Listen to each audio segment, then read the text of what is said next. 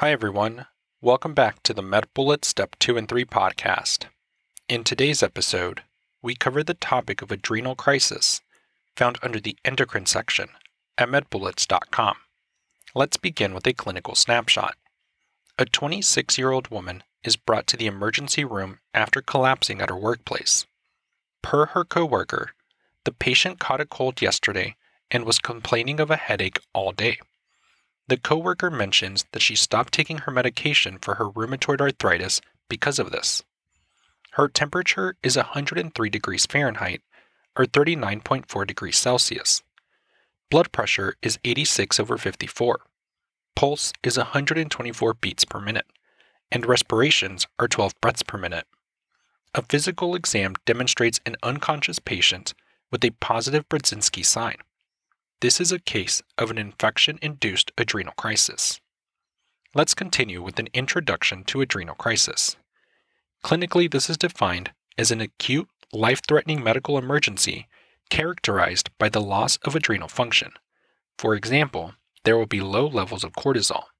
In terms of the epidemiology, this most commonly occurs in patients with primary adrenal insufficiency due to the characteristic volume depletion and hypotension resulting mainly from mineralocorticoid deficiency. Risk factors include primary adrenal insufficiency and chronic glucocorticoid use. In terms of the pathogenesis, there is always an acute stressor or cause of adrenal insufficiency in patients with adrenal crisis. In chronic primary adrenal insufficiency, this will occur in patients with serious infection or other major stress, such as a surgery. There may be insufficient dosing of glucocorticoids and/or mineralocorticoids. This may occur in patients with known primary or secondary adrenal insufficiency, and it can be due to insufficient doses, failure to take more glucocorticoids during infection or major illness, and a persistent vomiting or diarrhea leading to decreased absorption. There may be acute glucocorticoid withdrawal.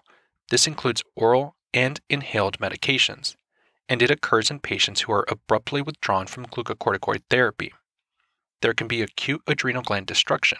There may be bilateral hemorrhage, for example in Waterhouse-Friderichsen syndrome, which is associated with meningococcemia, bilateral infarction, such as in the case of heparin-induced thrombocytopenia, or in the setting of trauma. And there may be acute causes of secondary or tertiary adrenal insufficiency, such as pituitary infarctions. Moving on to the presentation. Symptoms may include fever, abdominal or flank pain, anorexia, nausea or vomiting, confusion or disorientation, severe lethargy, and syncope.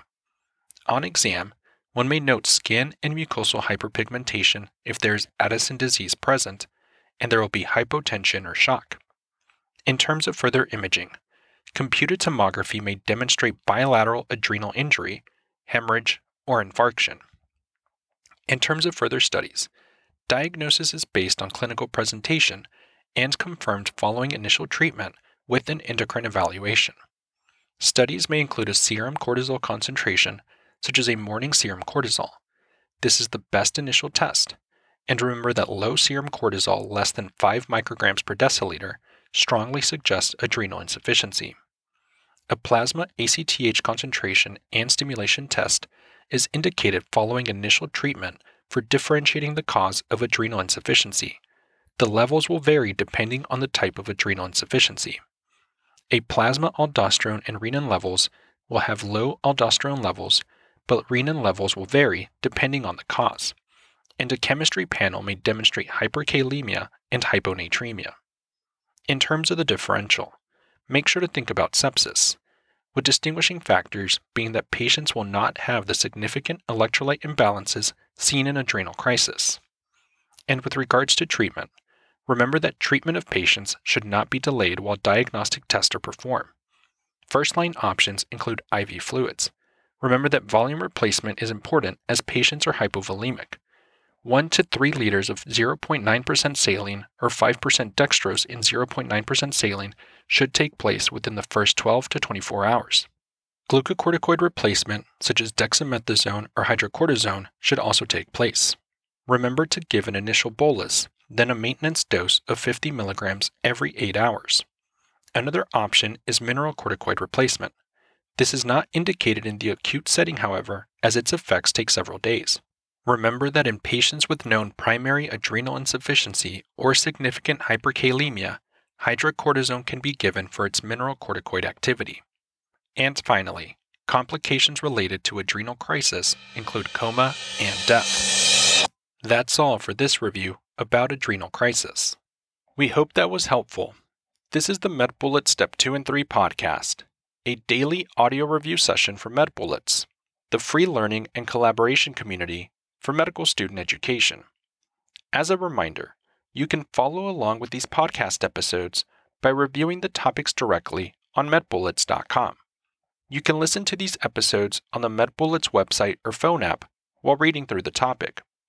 If the MedBullets podcast has been valuable to you, we'd be thrilled if you considered leaving us a 5-star rating and writing us a review on Apple Podcasts. It will help us spread the word and increase our discoverability tremendously.